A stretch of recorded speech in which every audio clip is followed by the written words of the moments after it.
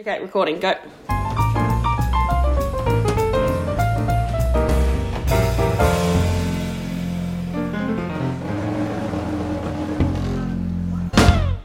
G'day, welcome to another edition of The Bar. This is our first one for October. This year is absolutely flying through. And with a new month brings a new co-host. I'm sitting for the first time ever with someone who is not Georgia Dixon. I'm sitting with a young lady, or a probably slightly older lady these days, by the name of Patchy Dixon. Patchy, nice to have you here. No, getting absolutely nothing from Patchy. just getting a little sort of nod of the head. Georgia, you might want to explain for a little, our very confused listeners at the moment, who is Patchy Dixon and why is she on the bar today?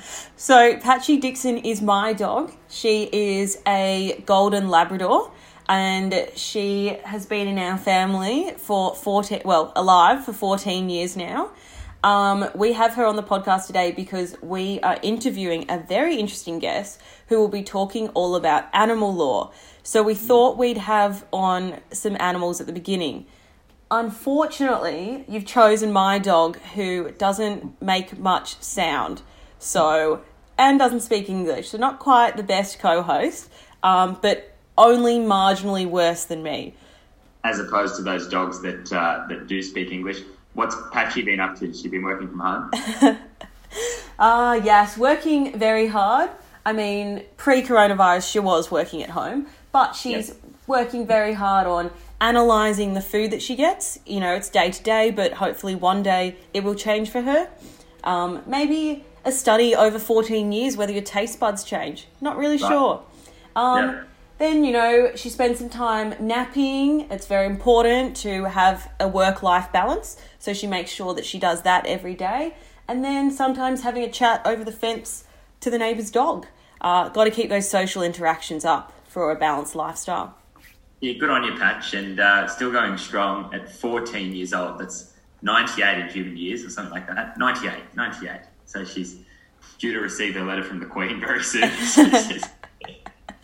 Yeah, well, I was actually reading an article that said 7 years per 1 human year is not always the correct mathematics for working out a dog's age, because smaller dogs live a lot longer than older dogs. So it's a slightly less number for smaller dogs. Can't remember the exact thing. Look it up on the internet. There is a table. But yes, she is waiting on her letter from the Queen in the next few months, hopefully. And as a big dog, she might be even older than 98 then. Is that... No. No, I think it was more that it was less of a number for small dogs. So it's still around 7. It also, this is why they needed a full table, because, get ready to be blown out of your seat, because as they get older, the number gets bigger. Right, I see. Right, so because they deteriorate more the older they get. So it was sort of like a bit of an exponential graph kind of thing. That makes sense, because at about that age of 9 in human years, they almost rapidly just get white hairs and start to, you know what I mean? It's a very quick process. For humans? No. 9 human years for the dog. Look, I was going grey at 16 and I thought that was early, but 9-year-olds, whoa. I reckon my dog looked basically the same from about a puppy to, well, not a puppy, but from 1 year to 9 years old. And then the aging phase, she'll hate me saying this, the aging phase is quite quick after that. She's still beautiful, Molly. But I agree. It was probably 2 or 3 years ago where she just suddenly turned old. I don't know. We picked our dog out of the litter because she seemed like the fun dog. She was the playful one. She was jumping up and down, excited to see us. They all were. But that quickly turned into the psycho dog because for literally the first 10 or to 12 years, which is very old for a dog, she'd be jumping up on every single person she met. She actually ripped one of my friend's shirts, jumping up because she was so excited to see her. And she definitely failed puppy school 3 times, I think. But she was always the fun dog, so we love her. not a straight A student by any means, but our God, guest no. on the podcast today certainly was. We are on the topic of animals and animal law because we are interviewing today a former UTS student by the name of Ashleigh Best. And when I say former UTS student, a very, very distinguished one at that, a UTS law valedictorian in 2016 while juggling mooting and a Jessup International Law Moot Court competition as the best applicant. And she actually was so good that UTS wanted her back to come back as an academic. Ashleigh clerked at Allen's for a little while. She was then a grad at Allen's.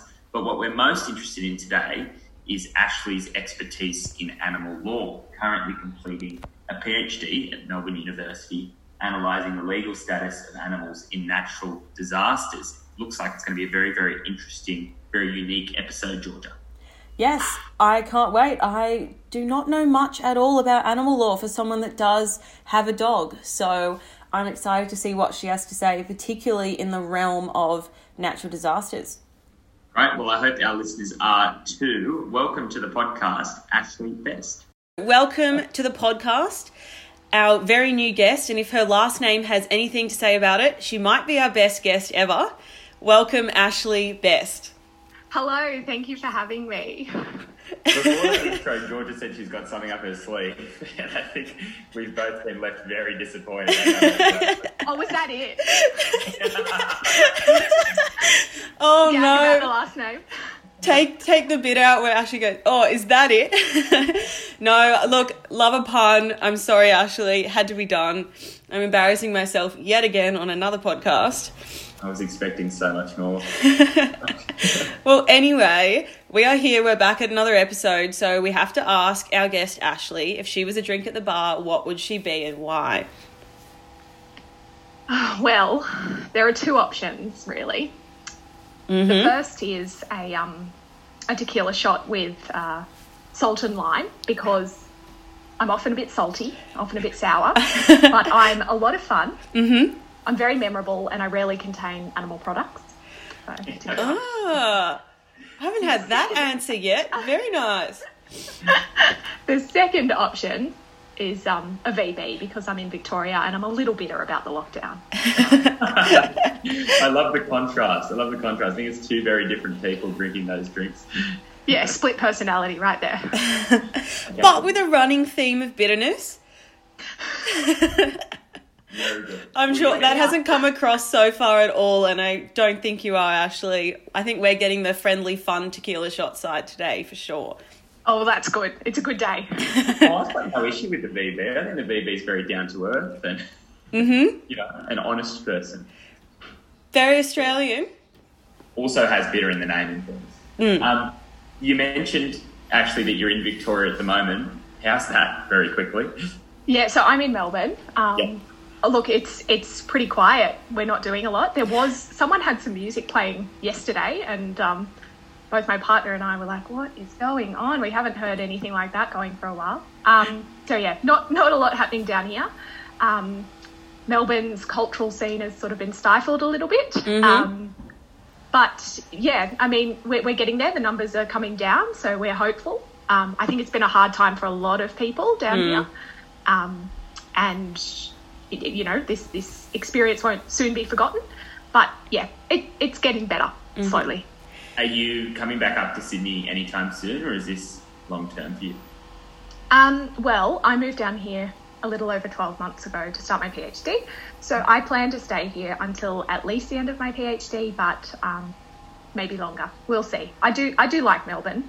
Yep. Sydney has nicer beaches and better weather, objectively better weather. But there's a lot going for Melbourne as well. Yeah, it's a little bit upsetting, actually. Usually such a buzzing city to be almost derailed by a virus, but I'm sure it'll get back to there. Yeah, our nightlife at the moment is comparable to Sydney's. Sorry, that was a joke by the chaser. I shouldn't rip off that joke. But yes. Take it, run. We do a lot of stealing. Well, we're feeling for all of you down in Melbourne at the moment. That is for sure. Yes, Thank absolutely. you. And good to see we're on a good trajectory. Ashleigh, you mentioned you're studying at the moment. We'll get to that in a little bit.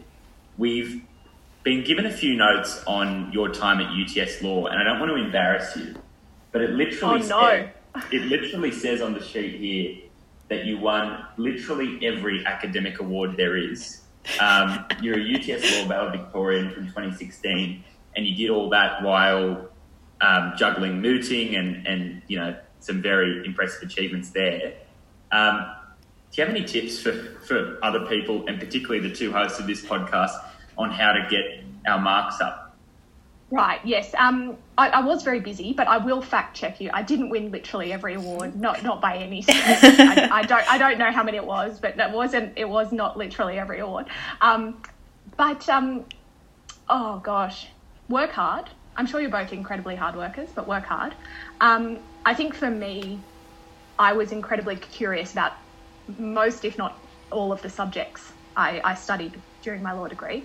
And I was persistent, and I think persistence is really what will, and perseverance will improve your academic performance. So, yeah, keep engaged. But it sounds like you both are very, very, busy and have very full CVs as well. So that's wonderful. Yes, but I think we always have a lot of admiration for someone who can achieve so well academically as well, because sometimes, I don't know about you, Georgia, but sometimes that's kind of the first thing to fall behind. The academics are the first thing to fall behind, sorry. Yes, definitely. I'm not, obviously my marks are all right, but I am one person to put things like the podcast and other Law Society stuff ahead of that. So I'm working on being a bit more time management and persevering with my law subjects. Yeah. So I think I was... Oh, sorry, go on. No, so we'll take that advice on board. Yes. Okay, yeah. No, I think I was one of those people who put their study first and everything else fell by the wayside. My best friend reminds me of the time that we didn't see each other for 3 months because I was just too busy with study, and I kind of look back on that and I'm like, oh gosh, that's not ideal. I think balance is key. Mm-hmm.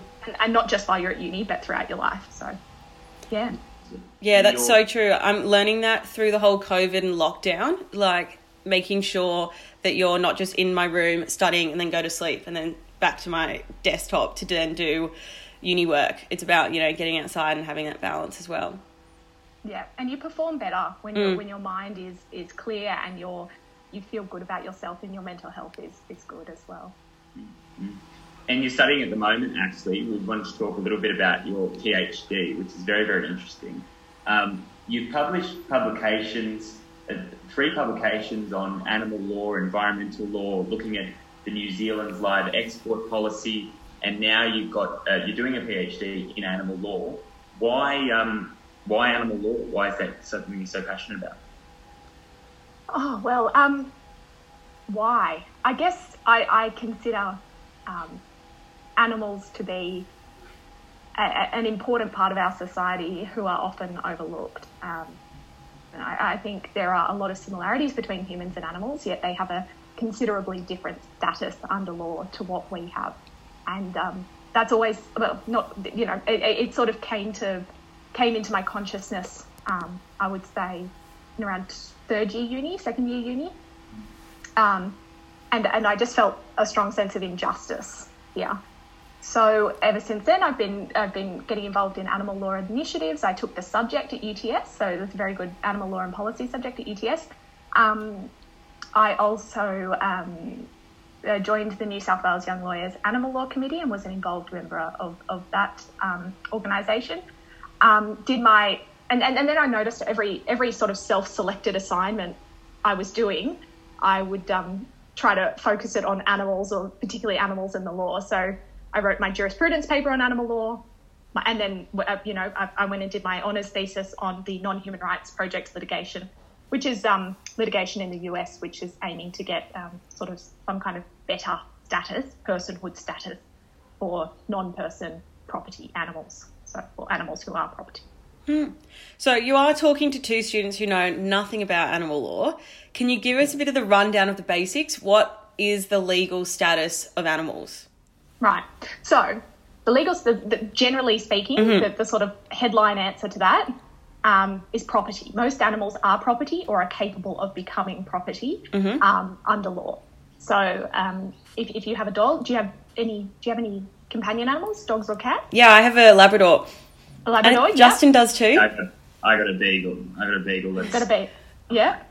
Yeah, so you probably think of them as friends and as members of the family, probably. Under law, they are the property of the person in your family who purchased that animal.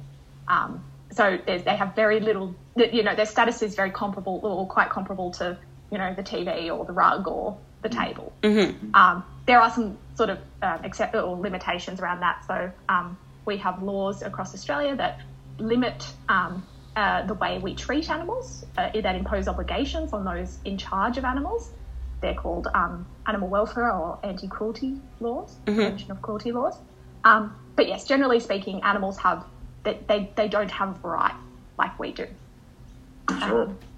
Yeah. So an animal law is that body of law. There are a whole lot of views around exactly what comprises animal law and whether or not it necessarily advocates for a better position for animals under law, or if it's more analytical than that, and just looks at the law as it is. But animal law is generally those areas of law that dictate the way we treat animals, the way animals are managed, their environments are managed, what we can do to animals, and essentially any law that really touches on animals, most or a lot of people would consider to be animal law. Right. So what happens when an animal... I know you're doing a PhD on the legal status of animals in natural disasters. So how does the status of animals change when they aren't owned or they're in like a national park? Right. So wildlife, the status of wildlife it's a really interesting topic because we've got a common law position, and then that position has been modified in many jurisdictions using legislation. So the common law position is that animals can be owned when they are captured or come under the control of a human. But in a lot of jurisdictions, the state, the Crown, has asserted ownership of the animal in an act, in a provision of an act. My research kind of looks at how that status and the protections we have for animals hold up or fail to hold up in a disaster. So I'll give you an example. And I'm not looking at Queensland as one of my case study jurisdictions, but Queensland's got a really good piece of their anti-cruelty legislation, I guess, illustrative piece of their anti-cruelty legislation, which says that a person will have a duty of care to their animal, animal that they have in their possession or who they're in charge of, and they need to provide that animal with food and shelter and water and veterinary treatment. But that provision also qualifies that requirement and says that only applies, it's only where it's reasonable to provide that. So an event that might dictate reasonableness could be a flood or a fire or some kind of natural disaster. So what that means is that provision, which ordinarily would protect an animal, can become uncertain in the event of a disaster. So that's sort of what I'm looking at, but with respect to other jurisdictions. And I'm also looking at how the law can plan for animals in disasters and sort of bridge that gap that is created in their status when a disaster occurs. Right. Almost seems like there's an element of tort law to it when you look at negligence and duty of care and that sort of thing. Great. Yes, and that's absolutely come up. One of my supervisors has put some comments on my draft saying, this is this kind of that's right. The sort of, when you're looking at the standard of care required, that kind of brings in tortious concepts. So that's something else I need to go and revisit. I haven't really looked at torts much since 2012, so that might be a little bit traumatic. But No, I can't. Oh, that'd be a traumatic experience for me as well. Gosh. Anyway, with like the bushfires earlier this year, which would obviously be a natural disaster, have there been any law changes, or is there more advocacy or anything going on in the world of animal law? Yeah, so I've actually just had my head in all the documents that have been published post bushfires over the past couple of weeks as I've been writing up a paper. And animals have featured to some extent in some of the sort of in the Royal Commission that's going on into national natural disaster arrangements. And they've also featured to some extent in the state-based inquiries. We haven't really got a roadmap or an indication of policy change at this stage, but there does seem to be a major emphasis, particularly coming from expert reports. So, for example, I don't know if you heard the WWF released a report into the wildlife toll where they estimated that 3 billion animals were in the path of the bushfire, the Australian bushfires between 2019 to 2020. So they've made some recommendations around improving habitat connectivity and availability and the availability of wildlife refuge areas. And that, of course, will that will require change to the way we manage land and resources more generally. But yes, I'm quietly hopeful that there might be some changes around the way we plan for animals in disasters. Not just that we don't just have a response where we deploy wildlife rescuers and carers, which wildlife rescuers and carers are critical. I volunteer with Wildlife Victoria myself, and they do an important job. But what I'm hoping is that we see more in the way of prevention, so that we don't have to deploy that response. So by making sure animals have sufficient habitat where they can escape the fire too. Yeah, I'd imagine obviously bushfires is a major natural concern, but across the world there's earthquakes and tsunamis in different countries. How does Australian law sort of hold up against the laws of other countries when it comes to animal protection? Well, I mean, yeah, it's good in some ways. So generally speaking, animal law in Australia is robust in many ways, but in other ways it's significantly lacking as well. Certain organisations rate different countries based on how good their laws are, and Australia doesn't tend to perform amazingly well. Countries that perform well include Switzerland and other sort of Scandinavian countries. Europe is often a high performer. But in terms of animal disaster law, Australia is not too bad. We have some provisions. 4 states, at least 4 states have proper planning instruments for animals in disasters where they've accommodated the needs of animals within the broader emergency management framework. And that's all sort of happened. Those have been developed since the Black Saturday bushfires back in 2009. Mm-hmm. There are some states, jurisdictions that have different forms of laws. So in the US, they've got a federal, what they call the PETS Act, which was enacted after Hurricane Katrina, which requires state and local organisations to allow or to consider the needs of pets, companion animals and assistance animals in evacuations. Because what happened in Hurricane Katrina was that a lot of people were told you can't evacuate. A lot of people, particularly in New Orleans, were told you can't evacuate with your dog or cat. And so a lot of people stay behind, and it's I guess suspected or considered that a lot of people died and a lot of animals died because of hostility towards animals in the evacuation process. So yeah, we've seen developments in the US, seen developments in New Zealand. Italy is quite good, but it's hard to compare because some countries have really bad natural disasters and others aren't as badly impacted. So it's one of those things where different countries will have different needs. Cool. And Ashleigh, I'm sure there's a lot of people listening to this. Well, I hope there's a lot of people listening to this with some sort of passion in this area. Even when you spoke about property, I thought of my dog and was a little bit taken aback by that. How is what's the best way for a law student who's passionate about animal law to go about getting into the profession? Yeah, look, that's an interesting question because it's not a terribly vocational field. So if if we're talking about, say, banking law, I'd be like, well, I can name, however many firms in Sydney that practice banking law.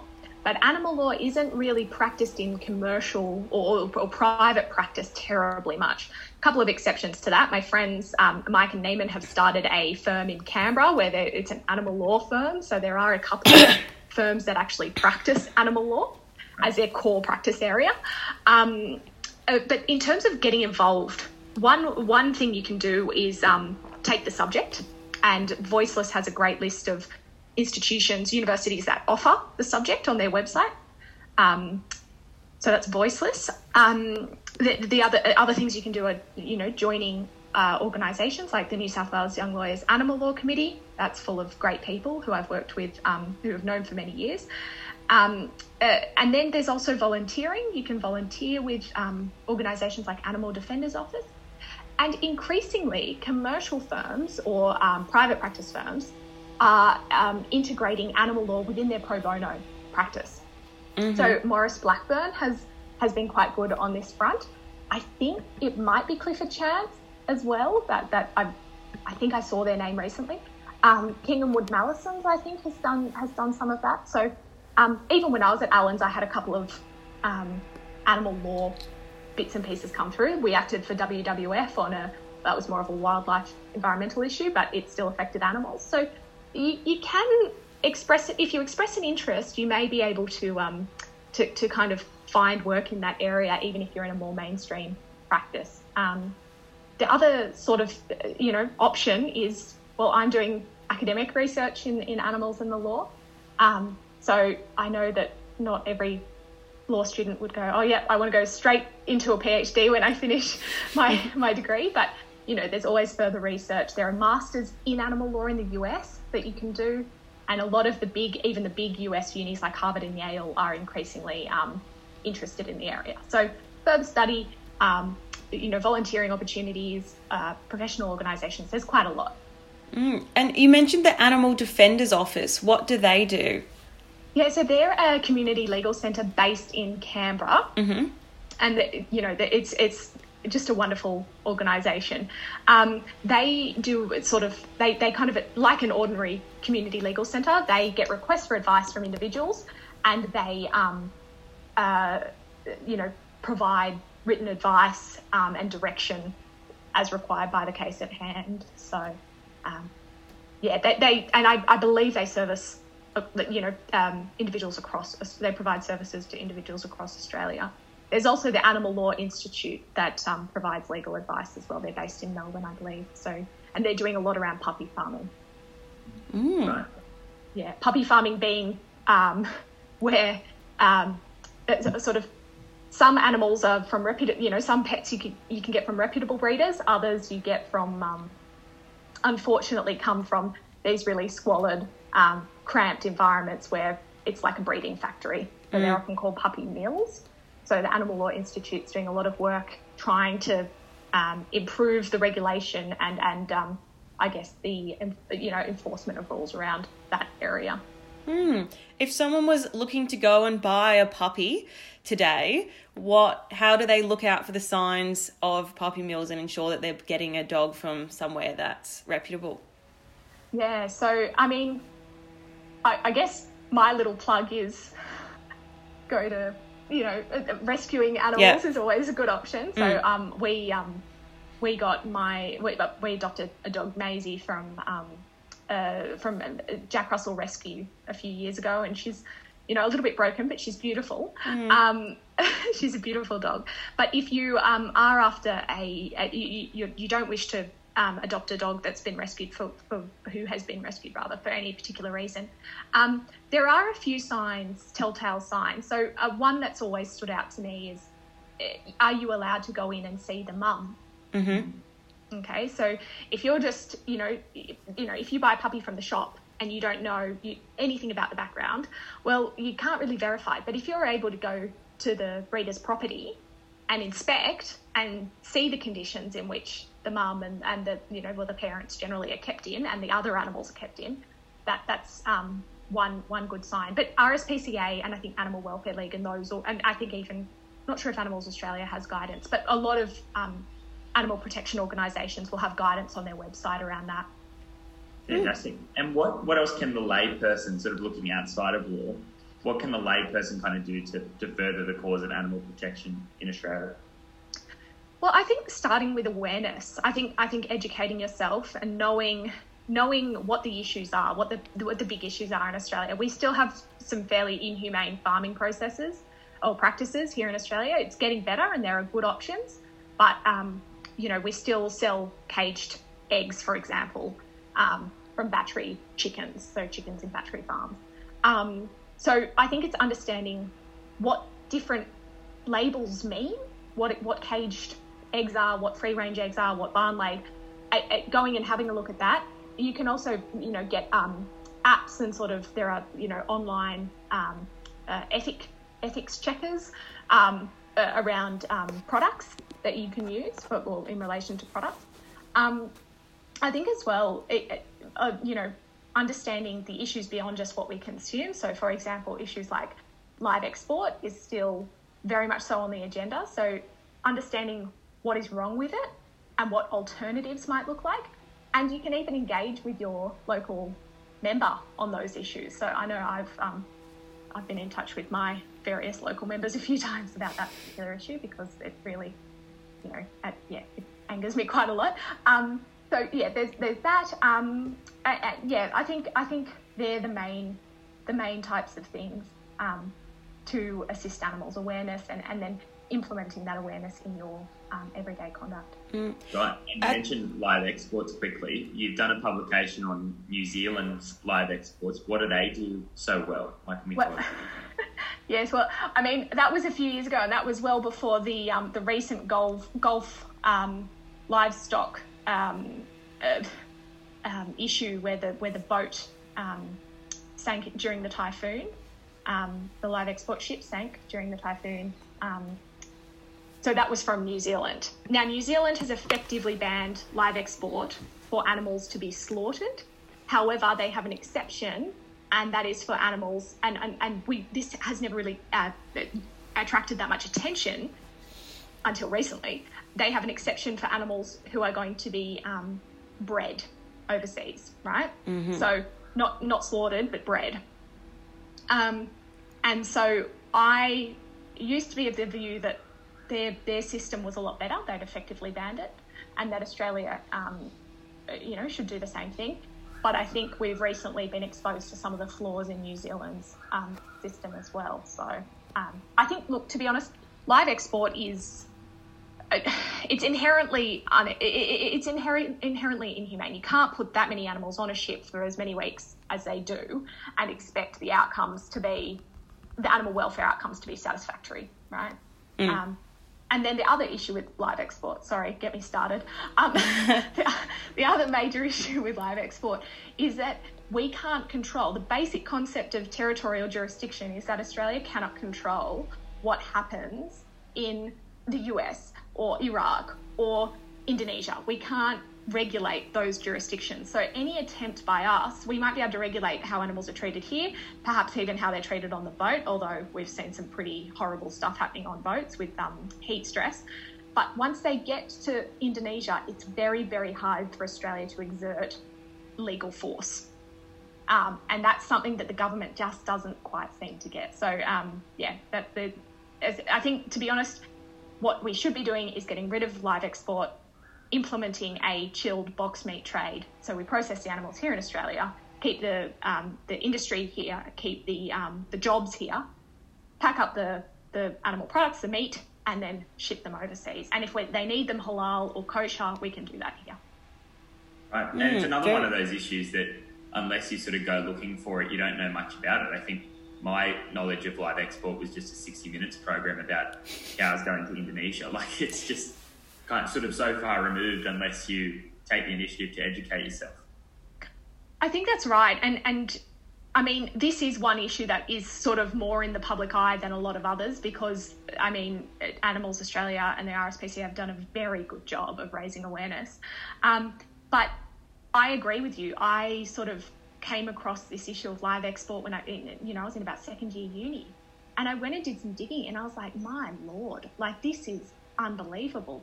So I think, again, it comes back to this self-education awareness around what the issues are in Australia and how we can improve, because we're a nation that loves animals. Mm. It's quite interesting. I spoke with a French person last year who said, she was working, when I was at the EPA, she was working in an office on the same level, a government office on the same level. And she said, I said, we're talking about foie gras, which is the fatty liver where they sort of force feed the geese, or the ducks, or, she was like, I said, I just can't get around it. I struggle with that from an ethical perspective. And she goes, yes, but you're Australian, and Australians love animals. And I'm like, well, maybe we do, but maybe then we need to be demanding more from our government. Like, we need to say, this is who we are, and we want better. Consolidate that love in the law, I suppose. Yes, well, the law is a powerful tool for securing social change. So, I've always been taken by the idea of animal law for that reason. Certainly. And it's been great having you on, Ashleigh, because I think there's going to be a lot of UTS law students sitting at home sort of who didn't think about this much before, that now have something to think about. Oh, well, I'm pleased. Thank you so much for inviting me on. And thank you for your interest in animal law. No worries. It's something that we don't know much about. And so I'm particularly interested to hear about the live imports, because I'm going to go and do some research again. Because it was on the news and a big deal. And then, gosh, I sound so naive, but a big deal like a couple of years ago. And then it sort of went to the wayside with other issues. And it's really unfortunate that things that are so important can be thrown to the wayside, I guess. There's more important things, and I'm doing air quotes here because there's not more important things, but that more important things come up. Yeah. I think that's right. And the media has a big role to play in that, because the media helps us to become aware of issues, but they like to keep things, really topical. Yeah. And they like the newest, and if they're the ones controlling our information feed, then we are going to necessarily churn through different topics. Animals Australia is still doing great work on it, and so is the RSPCA. And I'm hopeful if if there is a change of sentiment or a change of government, that we might get over the line, particularly with the sheep exports to the Middle East. Fantastic. Well, it's been great to you, Ashleigh, and you're welcome on the bar anytime. Oh, thank you. Thank you for having me, and it was great to meet you both. No, it was great to meet you too. Looking forward to hearing about what you find out at the completion of your PhD. Oh, thank you. Yes, it feels like a long time away, but we'll get there. Well, best of luck with it, and sending our love from Sydney to you and everyone else in Melbourne. Thank you. We appreciate it. No worries. Well, we better wrap that episode up here. Thank you, Ashleigh. This has been another episode of The Bar. I've been Georgia. I've been Justin. And we'll see you next time at The Bar.